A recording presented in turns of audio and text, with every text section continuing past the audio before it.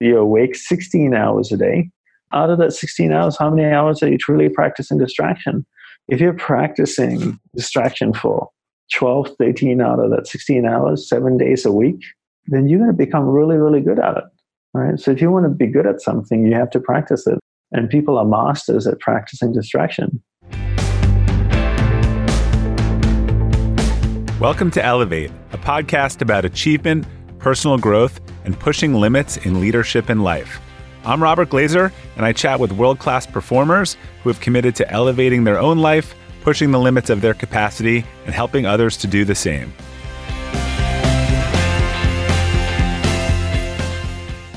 Welcome to the Elevate podcast. Our quote for today is, "Where awareness goes, energy flows." Our guest today, Dandapani, shared that quote with me. He's a Hindu priest and entrepreneur who studied as a monk for 10 years. He now teaches people around the world how to live a life of purpose and joy, and how to use the principles of discipline, focus, and energy management to live a better life. He has also worked with leaders from companies like Nike, Trivago, and his TEDx talk, Unwavering Focus, has been viewed nearly 3 million times. Dandapani, welcome. I'm very excited to have you join us on the Elevate podcast today. Thank you, Robert. Thank you for having me on your podcast. Honored to be here. Yes, and I've had the privilege of learning from you and hearing you speak several times, and each time I get something more out of it. So looking forward to the same here. Oh, thank you. The quote that you shared is a quote by my guru, and something that I hold very dear to me. I learned that from him when I lived with him in the monastery, where awareness goes, energy flows, and it encapsulates a lot of what I teach, about focus and managing energy. Well, we're going to get into both of those topics, but before we do that, you've had a very interesting journey. You graduated from university with an electrical engineering degree, decided to become a monk after graduation. How did you make that decision, and what did that transition look like?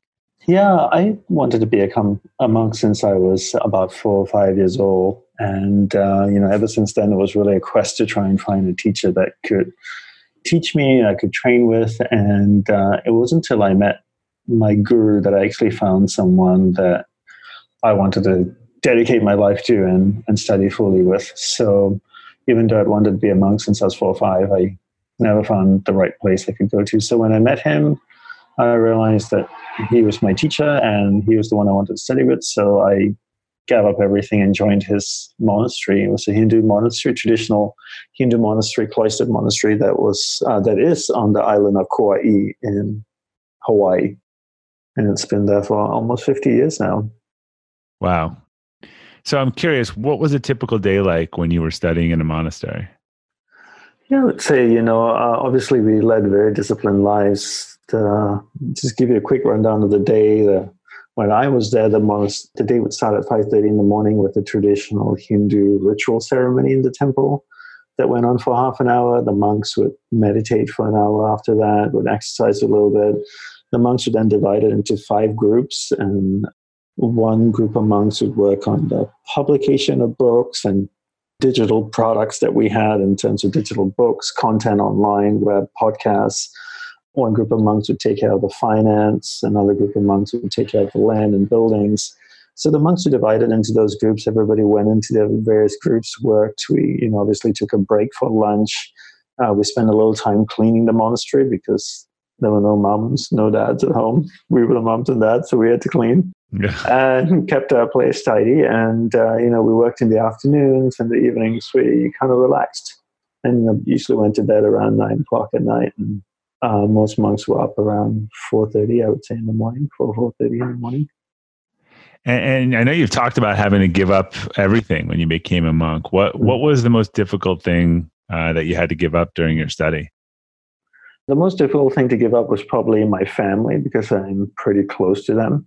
And I'd lived with them my whole life. And when I joined the monastery, I only spoke to them maybe twice a year on the phone at the most. So not being able to see them year after year, not speak to them, not know what's going on, that was extremely difficult, in terms of giving up. The other things, they were difficult as well, but not as much as the people that you love and knowing that, you potentially would never see your mother again or your dad. And so how long were you in the monastery? 10 years. Yeah. So it's 10 years in the monastery. Our vows lasted 2 years, and every 2 years we could renew them. And usually monks take vows, at least in our tradition, for 2-year cycles until about 10 to 14 years. And then you take lifetime vows. So I decided not to renew my vows after 10 years. And I left. I left Hawaii, and I moved to the mainland US. I grew up in Australia, as you had shared, and decided not to go back to Australia. So I decided to move to the mainland US. And after about a year or so of traveling, I made my way to New York City and made that my home. So a monk in New York City. We were joking about the background noise and the ambulances and stuff. It's not the typical place of serenity. So at this point, you transitioned into teaching and coaching others and really settled on this message of focus, concentration, and purpose in the place, maybe intentionally or not intentionally, where these probably exist the least.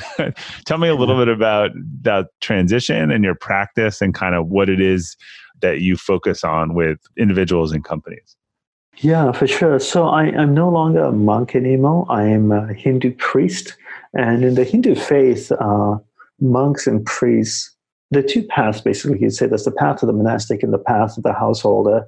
And the monastic community within Hinduism lead a celibate life, and monks live in cloisters with each other or by themselves. And then when you follow the householder path is where you can get married, have family, work, and money. And priests, Hindu priests, fall under that category. So I'm no longer a monk now, even though a lot of people quite often still refer to me as a monk. I'm not. I'm a priest. And so I'm married. I live with my wife and daughter in New York City. And when I left the monastery, obviously I needed to earn an income to survive. And one of the things, I wanted to do was to also share what I had learned from my teacher. And so I do that now. I work primarily with entrepreneurs around the world and a couple of athletes as well.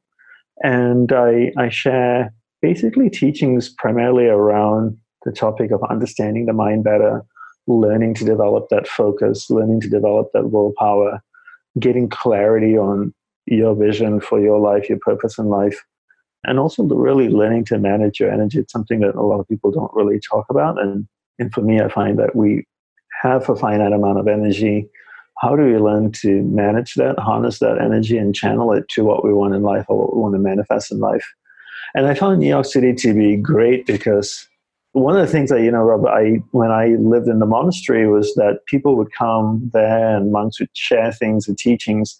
And quite often, I would hear people say, well, it's so easy for you to practice all of these things that you're teaching. You live in a cloistered monastery in Hawaii. How hard is it to be Zen, right? And I couldn't argue with that statement. I go like, yeah, you're right. It's not hard. And they would say, you don't know what it's like to live in New York. You don't know what it's like to live in London or Beijing and have a business or have a family and this and that. And so now I live in New York City, which is noisy and busy, and it's New York City. I have my own business. I have a family, and I have countless opportunities to put all these tools into practice. Yeah, and you gave a great TEDx talk, and one of the things you mentioned in there is you suggested the idea that people are actually never taught how to concentrate. And I've heard you say, we get good at what we practice, and we're practicing distraction. So, is this something we're just expected to know? I mean, how do you teach people to concentrate? Well, I think it's something, like you said, it's something that people are expected to know. When most people are growing up, they're told to concentrate. Kids are told by their teachers and their parents, hey, focus, concentrate on your homework, concentrate on eating your food, or concentrate on what you're doing. And they're told to do it, but they're never taught how to. So people assume that people naturally know how to concentrate, but they don't. It's a skill that needs to be learned and then needs to be practiced if you want to be good at it.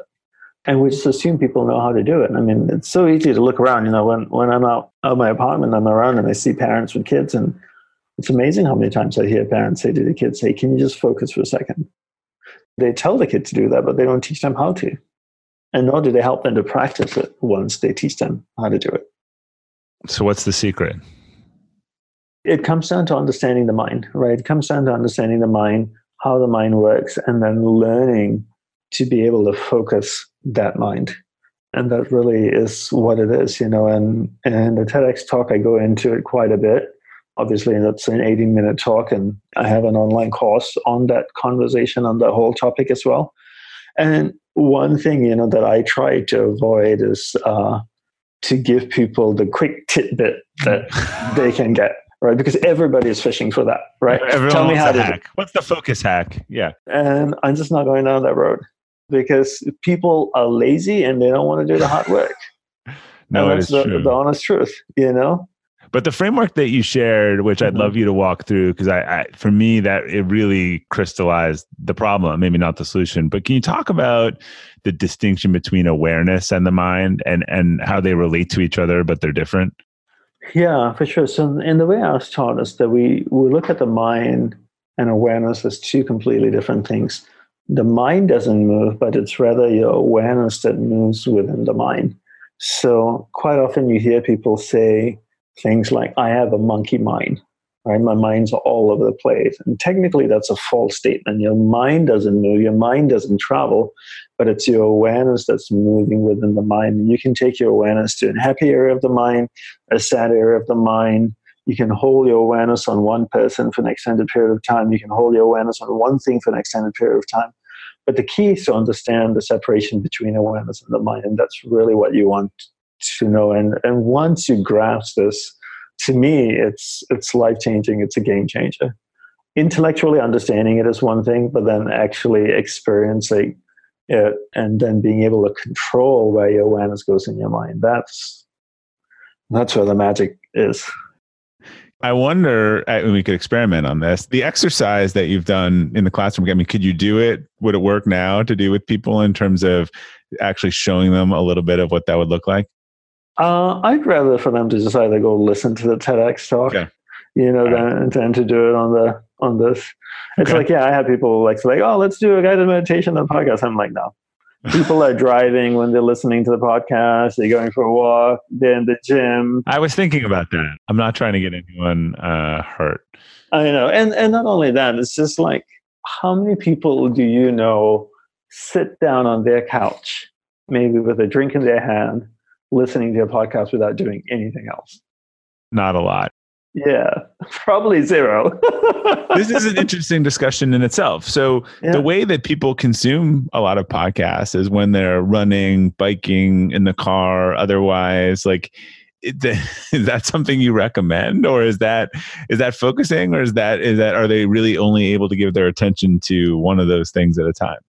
Well, I think two questions here in that statement. One is, what is the podcast? Right? If the podcast is a comedy show where someone is telling jokes and entertaining you, totally fine, right? Because it's not something that you really have to process so much. If it's an educational podcast that's talking about business management or focus or finance or strategy, then your mind has to engage with that. And if your mind has to engage with that, how can you engage with that and drive at the same time? Right. So then your awareness is switching between one thing and the other so rapidly, it gives you a sense that you're doing both at the same time, which is multitasking, which ultimately is teaching you how to be distracted. When I want to listen to something that's educational, I sit down and I give it my undivided attention so I can truly consume and get value from it. Yeah, talk to us about practicing distraction, because I've loved hearing you talk about that. How we're learning to master it.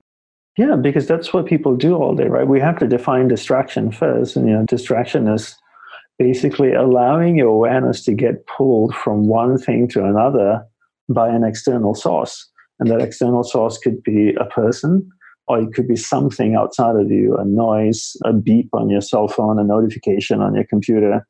Every time something goes bing or ding, your awareness gets dragged to it. And if you allow that to happen, then you allow yourself to get distracted. And if that's what you're practicing all day, then that's what you're becoming really good at.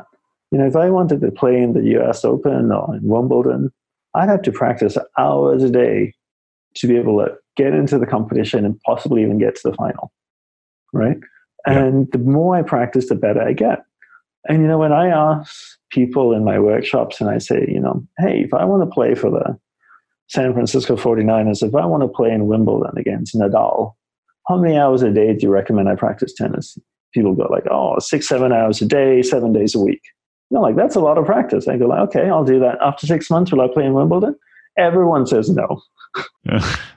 So if I'm practicing 6, 7 hours a day, 7 days a week at tennis, and I still can't be good enough after 6 months to be at that level. So imagine, how much I would need to practice to be really, really good at tennis. But if you look at how much people practice distraction, they don't practice 6, 7 hours a day. We're 24 hours in a day. Most people, if they're lucky, sleep 7 to 8 hours, a day. And so you're awake 16 hours a day. Out of that 16 hours, how many hours are you truly practicing distraction? If you're practicing distraction for 12, 13 out of that 16 hours, 7 days a week, then you're going to become really, really good at it. Right? So if you want to be good at something, you have to practice it. And people are masters at practicing distraction. Have you ever owned something that inspired you to up your game? 2 years ago, I bought a dual suspension mountain bike for the first time, and it pushed me to ride trails that I had never been willing to try before. When we own exceptional things, they inspire us to do exceptional things. The all-new Lexus GX has exceptional capability that will have you seeing the possibilities you never knew existed. Its advanced technology and luxurious interior mean that wherever you go, you'll never go without. The Lexus GX comes with available dynamic sky panorama glass roof, available front row massaging seats, best-in-class towing capacity, available 33-inch all-terrain tires, and available multi-terrain select. I've seen the new Lexus GX popping up all around my town, and not only does it have the capabilities to take you to new places on and off the road, but it's a great-looking car. The new Lexus GX is ready to raise the bar for you. Live up to the all-new Lexus GX, luxury beyond limits. Experience amazing at your Lexus dealer. Hey, Elevate listeners. Whether you're selling a little or a lot, Shopify is the partner you need to keep the cash register ringing for your e-commerce business. Shopify is the global commerce platform that helps you sell at every stage of your business. Shopify helps you turn browsers into buyers with the internet's best converting checkout, 36% better on average compared to other leading platforms.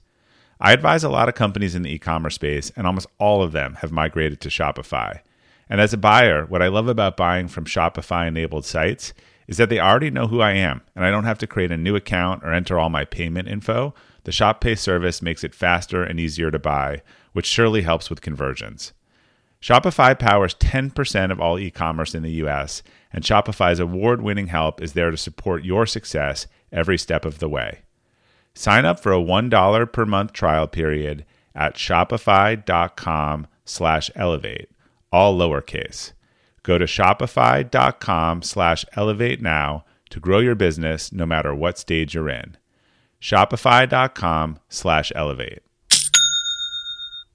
Do you have recommendations for people about not having any of these notifications on their cell phone? I mean, I have some friends and they've got, I see it's every news item, every basket that's scored, and then they've got the watch and the thing is just, it's going off all day. And I don't know that people know what this costs them, because if you ask them what was most important to them, I promise they wouldn't say that news or that score or otherwise, but I don't know that they understand what it's actually costing them in terms of losing focus and or awareness on what it is they want most. They're just used to it. The thing beeps, it goes off, the score, the this, that. And it seems that it's probably both unhealthy and unproductive. Totally unhealthy, unproductive. How much time is wasted, how much energy is wasted every time you have to switch from one task to another and then switch back again. You got to get your mind refocused into what it was doing previously, get back to the point of where it was before it left it. I mean, it's just an ultimate time waster, but people do this all the time. And like you said, they're just unaware that this is costing them time, energy, and money. So much money is spent and wasted, especially in companies where most companies, if not all companies, don't teach the employees how to concentrate. You teach them everything else, but they don't teach them how to concentrate. And tell me one company that doesn't want to be more efficient and more productive. Yeah. So there's some interesting things as you say this about getting into business. So one of the things I've been fascinated by is that the whole kind of open office space movement has been debunked recently, because apparently the goal is to create all this communication and connectivity, but people are so distracted by other people all day long that now they're wearing noise canceling headphones and trying to get away from each other. So in the email Slack world, how do managers or leaders or people need to communicate? I know Warren Rustand, who's a mentor of mine, and I mentioned this recently, but he says, I have an open door policy, but I'm not always available. I love that. And my guru was the same way too in his monastery, right? He had an office and he had an open door policy. When his door was open, you could come in anytime. Right. When his door was closed, you couldn't interrupt him. And that's the way to be, right? And I think with the open office plan, it's that, well, the biggest problem here is that nobody's been taught how to concentrate. Nobody's taught about the value of concentration and what it actually brings to an individual, the value it brings to an individual, the value it brings to a company. So this sense of, like having Slack messagings and all these different messages and phones ringing, people texting each other all the time without any policy set in place it's just terrible, because it's just such a waste of money, waste of time, waste of energy. If I ran a company with 30 or 100 people or 500 people in it, I would absolutely not allow that at all. How would you communicate that? So pretend you're coaching a leader who has a large team. How would you encourage them to set boundaries around what immediacy and availability and urgency meant? Because I think that everyone thinks that everything is urgent these days, or people should be available. Part of the problem with, I think, where Gen Z struggles with this is they're used to an immediate answer, right? So when someone doesn't answer immediately, oh, what's wrong? Are you mad at me? How would you coach a leader on how to, establish with their team and how to communicate and how important it was that people have this space to concentrate? Well, I would, I think the first thing, like you said, is to convey to them what's the cost. I work with entrepreneurs, right? Those are the people that I work with, and they're not very focused. So it's a good base to start with. Right. It's interesting because they're focused in certain areas, right? They're distractible, right? They're focused, but they're distractible. They're distractible. And I've met some entrepreneurs that are hyper-focused, and they're really, really focused on what they do. But I would say, the first thing is to really make the case to them. And by making the case saying, here's the cost to your company in terms of time, efficiency, productivity, energy, and also dollar cost. You have a team of 20 people or 50 people that are working for you. And if they come to work for 8 hours a day, how many of those 8 hours are they actually doing things? And how much time is actually spent doing things they don't need to be doing or they're distracted with? And, so many companies say to their teams, like, hey guys, we've got this project that's due in 2 weeks or in a month. It's super big, this account. We want to close it. We want to do it really well. We need everyone to focus. Now, you tell your teams to focus, but you don't teach them how to focus. So I think the first person that really needs to be won over is the leader, right? The leader needs to be sold the fact that distraction is costly to him or her. And when they can understand that and grasp that concept, then the next step is teaching the leader how to concentrate. Because there's no point teaching the team the leader is distracted. Teaching the leader how to concentrate, teaching the leader how to practice concentration, and then training the team how to concentrate and how to practice it so they can become more efficient. And not only more efficient, but just a much more rewarding life. We work so hard to earn money so that we can use the money to have the kind of life that we want. I know an entrepreneur who sold his business, did really well, made lots of money, went on a vacation, was on a boat with his family going somewhere. And then he shared with me, and the whole time on the boat, I was on the phone. Yeah. And I go, what's the point then of working so hard to earn the money so you can be on a boat in a nice tropical place and then not be there? Is part of the problem, though, that people don't, I feel like we've lost the ability to differentiate between urgent and important. Yeah, for sure. And for people, everything is urgent, right? And I don't think anything is urgent at all. I think the only people who have, well, not the only, but one of the few people that have urgent jobs are like the people that answer the 911 calls. Yeah. answer that call. But everybody else, no. And I work with a bunch of different freelancers or developers that are, like building my app and this and that. Sometimes I'll get a message like, we need this right away. And I'm like, why? Why do you need it right away? And I can't get this to you right away. I can get it to you at this time or tomorrow. Right. No one is going to die. No one's going to die. And if everything is urgent, then life just gets chaotic. Then you're constantly then switching from one task to another, because in a space of 1 hour, if you have 5 things that come into you, all of them have been labeled urgent, then what are you going to do? There's only one of you. So for me, I think it's, getting the real clarity of what's important. And I think that also comes down to leadership, right?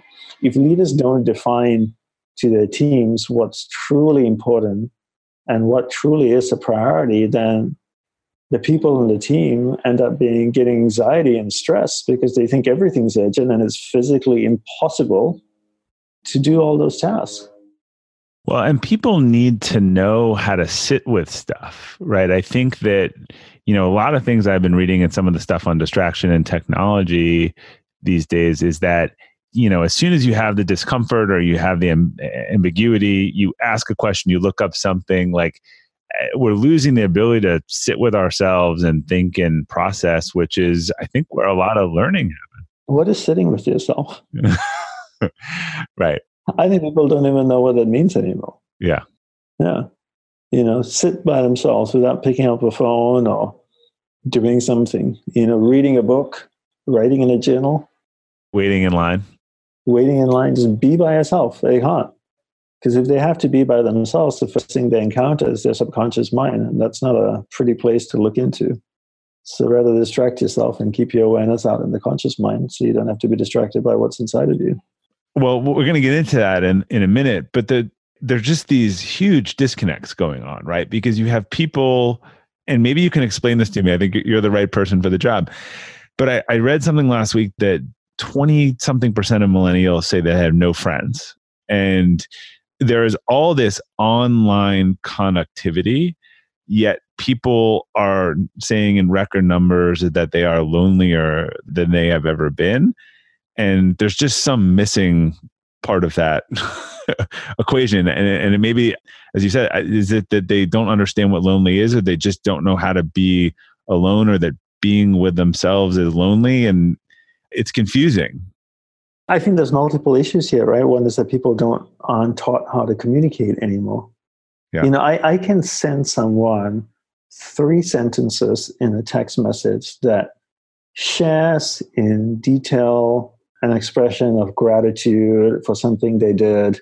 It's maybe 40 words or something in a nice text message that I spell out how much I appreciate them and what they did. And I get back a namaste emoji. And I'm like, what the, Yeah. And this is how people communicate this line today, with an emoji, with an LOL or this or that. And then, everything is quick. So then why would you not have any friends? Because you don't know how to communicate, first of all. Second is you can't even concentrate long enough to even have a conversation with another person. You know how many times it was like a week ago, I was upstate in New York with my wife visiting one of her friends, and the lady who we were visiting, she asked me a question. 4 words into my answer, she turned around and started looking at her phone. And I stopped talking and she didn't even realize. Yeah, people talk about it. Social networking is making us antisocial. Well, we're going to take a quick break for a word from our sponsors, and we'll be right back with Dandapani, and we're going to talk a little more about these 3 states of minds, which we started to get into here. You can have your favorite restaurants come to you with DoorDash.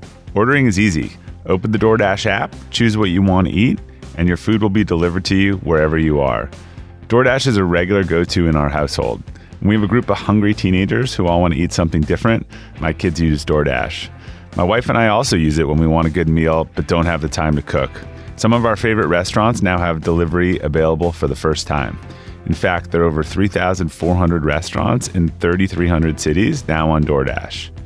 Right now, our listeners can get $5 off their first order of $15 or more when you download the DoorDash app and enter promo code ELEVATE. That's $5 off your first order when you download the DoorDash app from the App Store and enter promo code ELEVATE. Don't forget, that's promo code ELEVATE for $5 off your first order from DoorDash. All right, and we're back.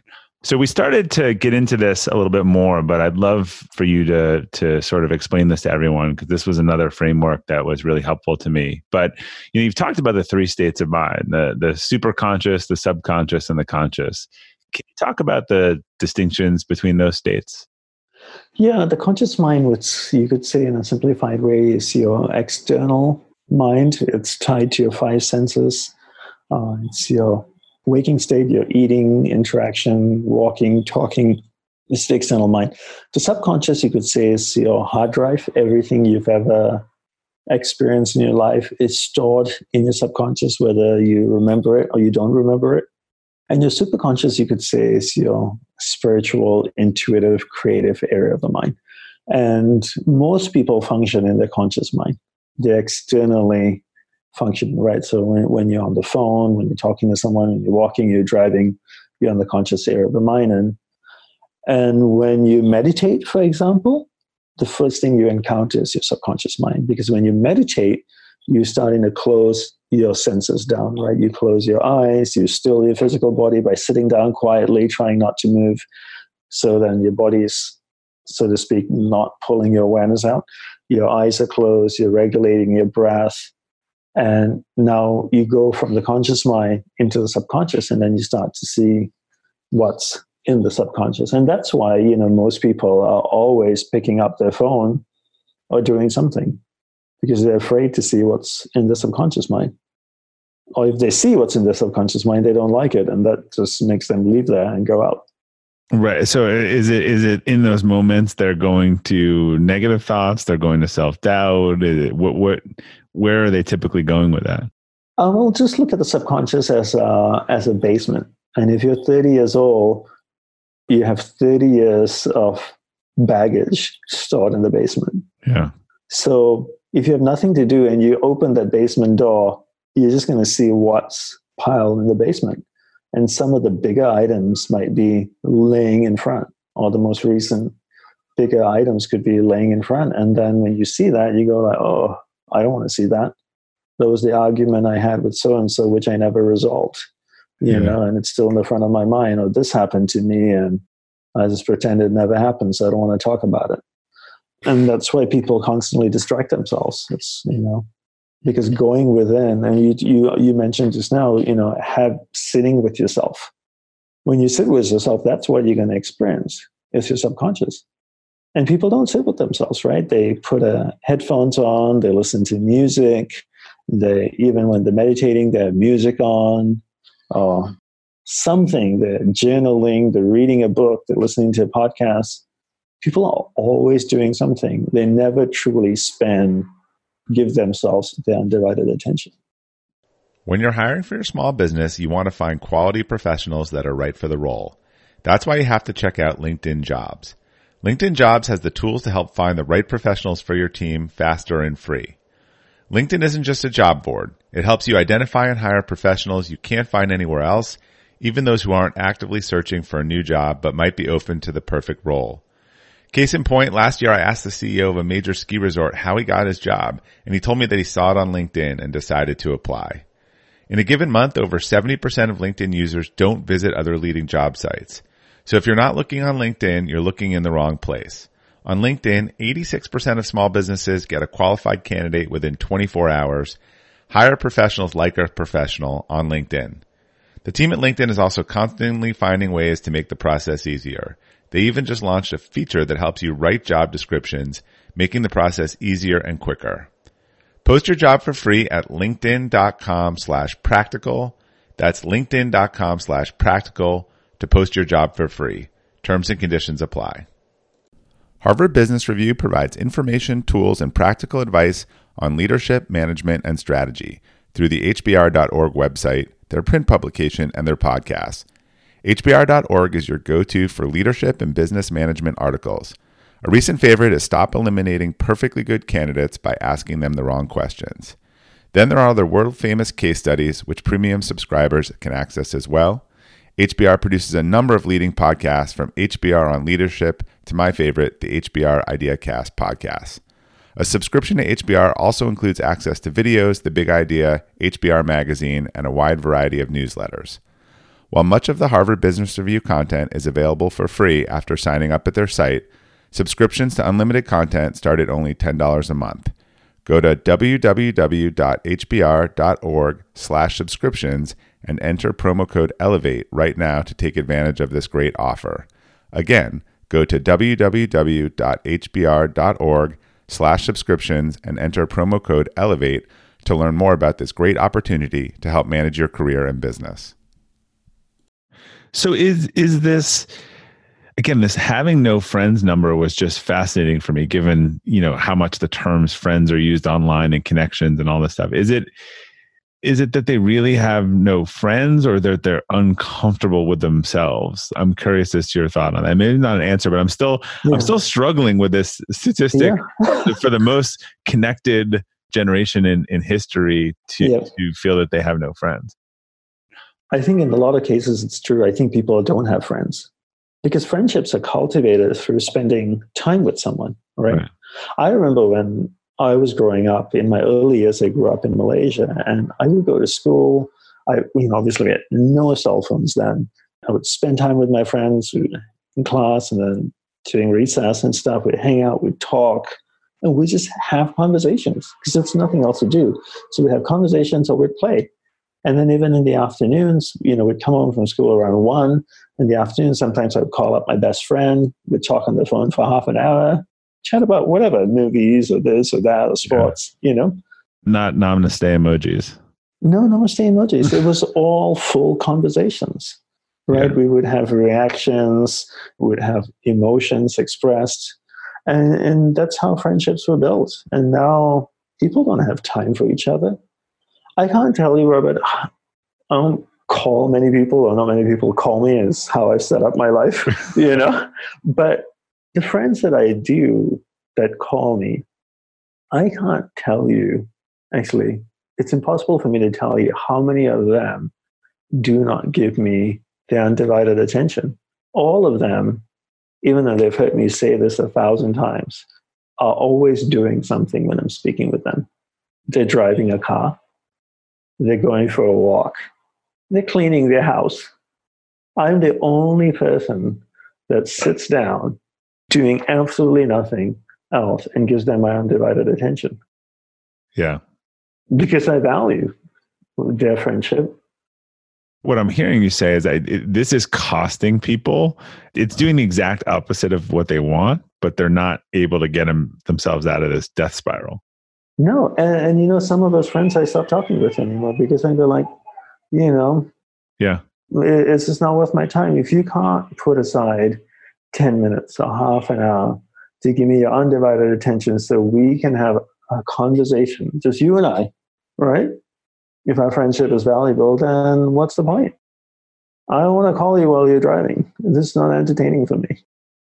Yeah, well, this is a perfect segue. So one of the most impactful things, and you alluded to this before, that about 4 or 5 years ago that I heard you say, and it went on to become a big part of my book that's coming up, Elevate, and the concept of emotional capacity, but was this concept of energy vampires, and that and the people in your life, they give you energy, you take away. And I think when people talk about, like, a lot of these relationships are friends and family that are just, people walk into it and they feel terrible and they walk into it and all this obligation. And, one of the things you say was about that there doesn't have to be this blow up or this breakup, but how to start, moving away from that. So I'd love if you could kind of explain the energy vampire concept, the permanent versus temporary, and then what people should do there. And for me, it's actually not only been the negative, it's been the neutral ones. It's been the ones where, like, kind of like we were saying, like, I like this person, but, like, I walk away from some time with them, and, you have dinner once a year and you're like, and so why is this how I want to spend my time? They're a great person or whatever, but this was hugely impactful for me. It has probably been the biggest changes I've made in my life the last couple, 3 years. So I'd love to really have you unpack this for people listening so that they could get that same lesson. Yeah, I'm glad it's helped you a lot. I think you're right. It's the neutral people also that quite often say that, let's catch up. And I'm like, for what? I had somebody message me recently, someone I knew from the past I haven't spoken to in years, and said, let's catch up. And I'm like, for what? Why? What is there to catch up on? There's just absolutely nothing to catch up on. I haven't spoken to you in years, in over 10 years. And there's really nothing to catch up on. Obviously, if I was important in your life, or you were important to me, we would have stayed in touch. And I think it's just it's a habit thinking for people, right? It's because that's what people say, let's catch up, let's get together. Yeah. And people say these things without actually thinking about them. And there's no need. I'll call you. It's like, why? Yeah. Don't call me. So talk about the concept of energy management, and then because I think the directness by which how you explained to me and how you answered these things in these discussions was, again, for a former monk, I think it was the shock value of it's great, but walk people through this, because people are terrible at this, particularly with family. They go back and get themselves dragged down again. So, and they say, well, they're family, but it's a choice. So I'd love, what is an energy vampire? Yeah, so I would say energy vampire is someone who is not uplifting, right? And a simple way you could say is that, if you were chatting with someone for 10 minutes or 20 minutes and you walked away, how do you feel, right? Do you feel uplifted? Do you not feel uplifted? If you don't feel uplifted, then potentially that person could be an energy vampire. Not necessarily, but, if obviously they're having a bad day and, they might be feeling down, and then you talk to them and you don't feel great afterwards, then that's understandable. We all have crappy days, but if this is persistently happening to you with that one person year after year, then you could potentially classify them as someone who's inherently an energy vampire, who's been this way for decades. And I think learning to identify that is crucial, right? But, the energy vampire is one topic, right? But I think stepping back even further, Robert, it's like all of this is not helpful if at the end of the day you don't even know where you're going in life. Right. And most people don't have the clarity of what they want in life, who they want to spend time with. So I somehow sometimes feel like, these tools are just like little things that don't really make a difference, because at the end of the day, people just don't really know where they want to go or what they want in their life. And so then how can you make a smaller micro decision if this person is the right person for you or not? Right. And I think that's why people struggle with family members. And you talk about people that go back to the same situation again with a family member, right, who might be toxic, who might be an energy vampire. Why do they do that? I mean, obviously, there's just not one reason. It could be guilt, it could be a bunch of other reasons, but a lot of times because it's driven by the unclarity that they have. I have a family member, a relative that I haven't spoken to, 15 years to 17 years now. I'm really clear what I want in my life and where I want to go. So I know she doesn't play a role in it. Yeah. She can if she changes her ways, but if she doesn't play a role in it. So for me, there's no impetus to go back to that relationship, to that, right? But for most people, when you say they keep going back into it, why do they go back into it? It's because they have no idea what they want. If they clear what they want, then it's so much easier to make that decision that this person is not uplifting. I don't want to spend time with them. But if they don't see that that's blocking them from getting somewhere then they want to be. But they don't know where they want to be, right? Right. Then they don't understand the cost. Exactly. Yeah. There is no cost, right? Because if you don't have somewhere to be, or a goal to that you want to get to, then there's no cost.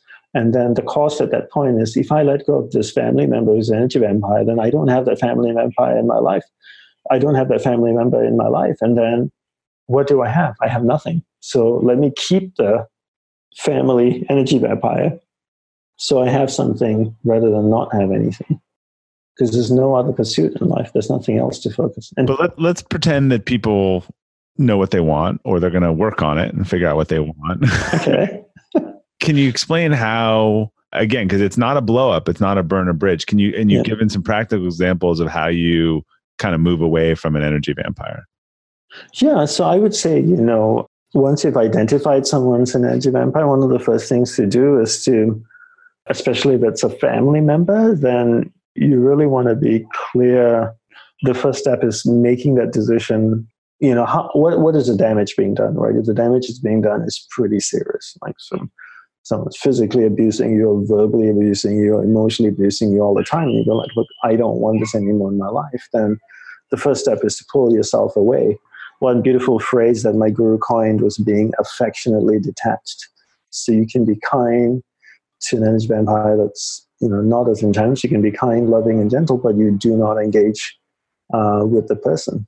So you don't make appointments to go have dinner with them. You don't make appointments to go have lunch with them, to catch up with them. You just don't engage with them, period. And if they confront you and ask you, then you tell them, they're not uplifting to you. Obviously, not in just those two words. But you want to be clear to them and tell them that they're not an uplifting presence and they're welcome back in your life. And this is not a shunning, right? You're not shunning someone and saying to them that you never talk to them again, but it's more you're saying to them, you're welcome back in my life, but you need to play by these rules. And the rules are that you need to be an uplifting person, or at least at the bare minimum, be a neutral person. And if you can't be either one of those, then we can't hang out.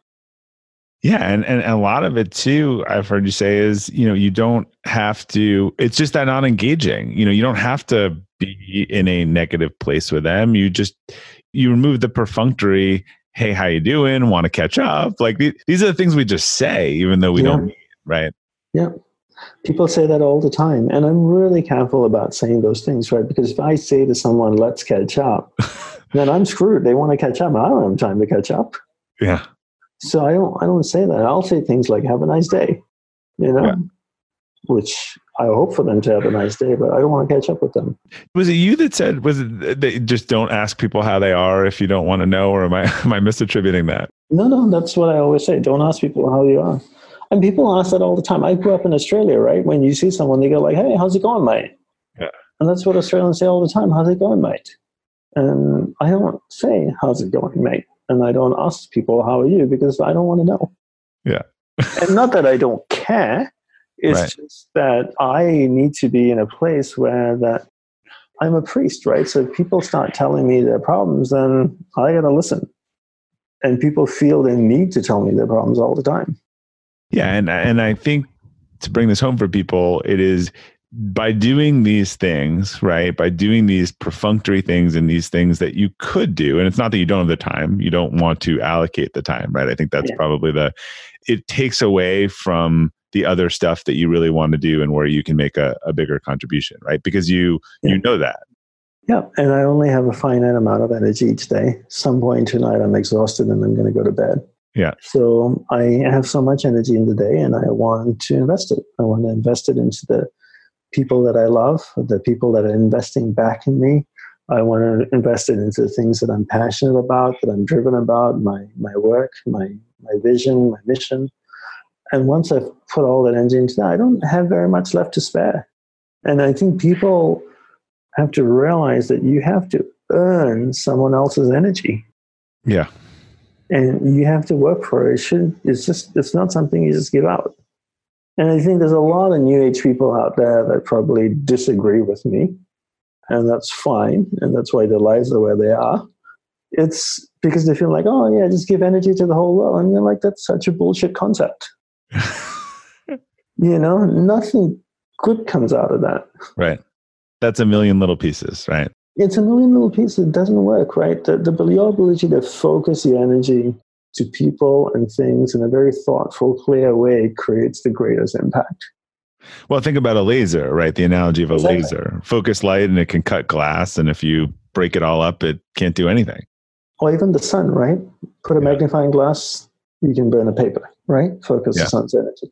Leave it just on its own, not the same impact. And I think, learning to manage your energy that way, identifying what priorities are, I think that's a really big thing. Going back to the focus conversation earlier about the workplace and identifying what tasks are important, what are top priorities. I think that needs to be applied towards each person and how they plan to invest their energy. Who's important in your life? What's important in your life? And can you list them in an order of priority?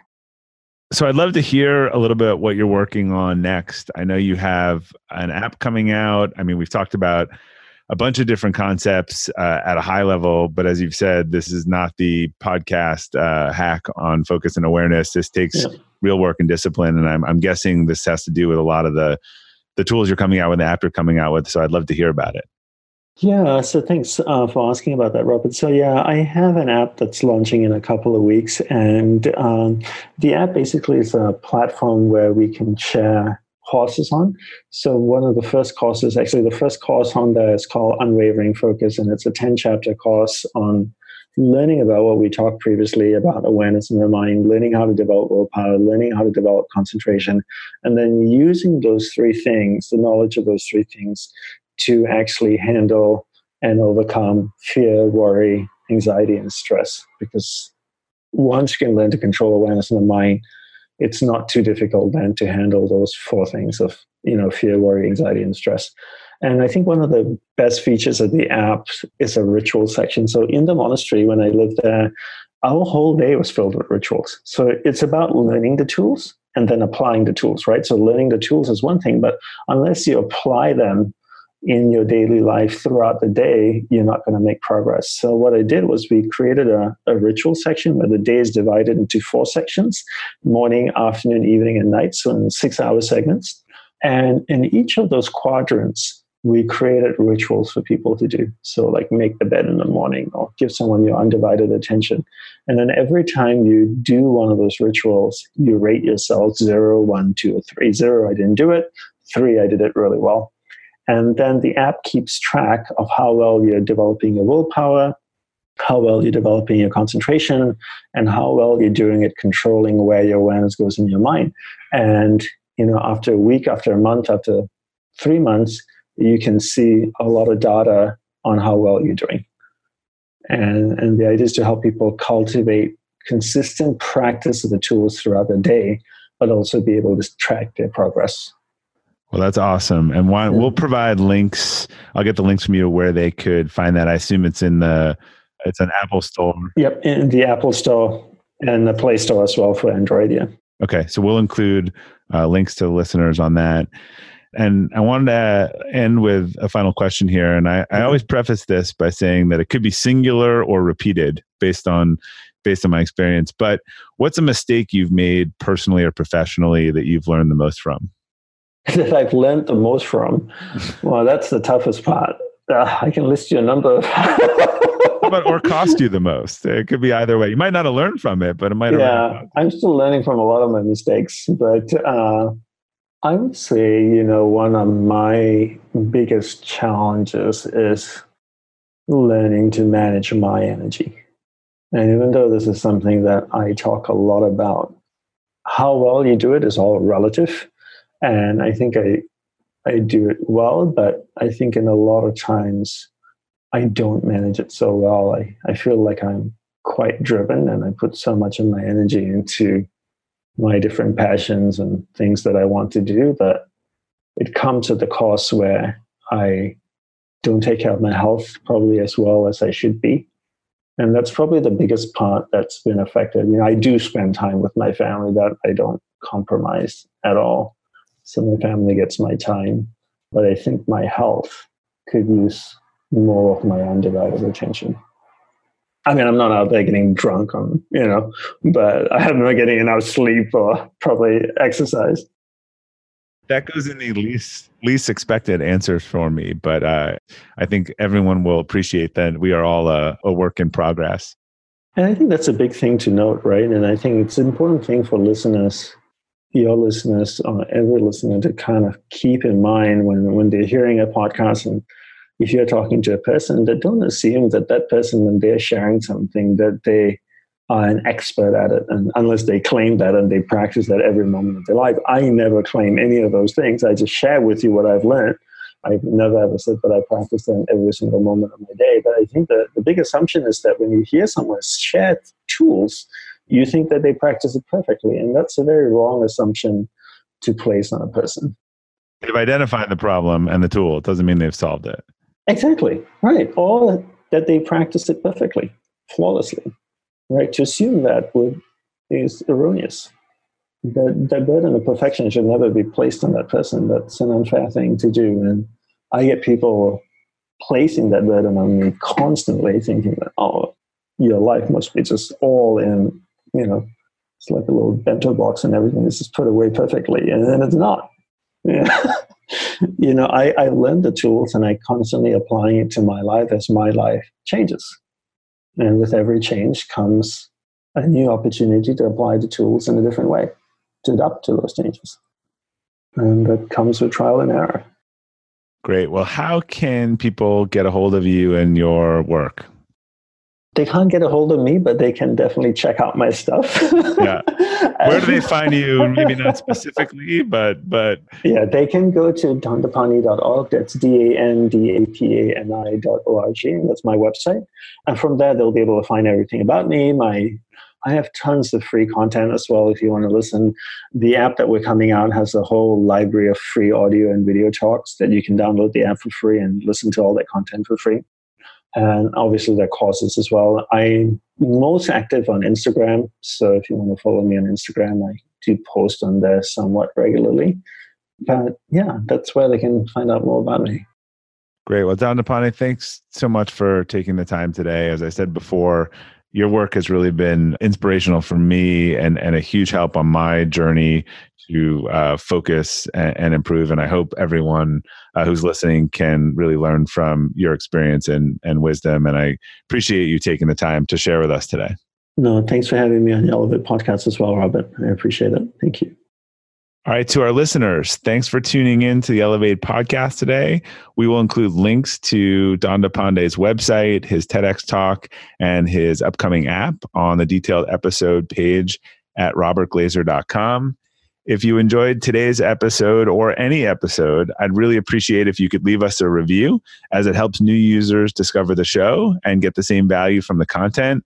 If you're listening in Apple Podcasts, it takes 2 seconds. You can just click on the library icon, scroll down, find Elevate, and scroll down and leave a review at the bottom. If you're listening in a browser or a different app, we've got a bunch of links to leave reviews under the podcast link at robertglazer.com. Thank you again for your support, and until next time, keep elevating.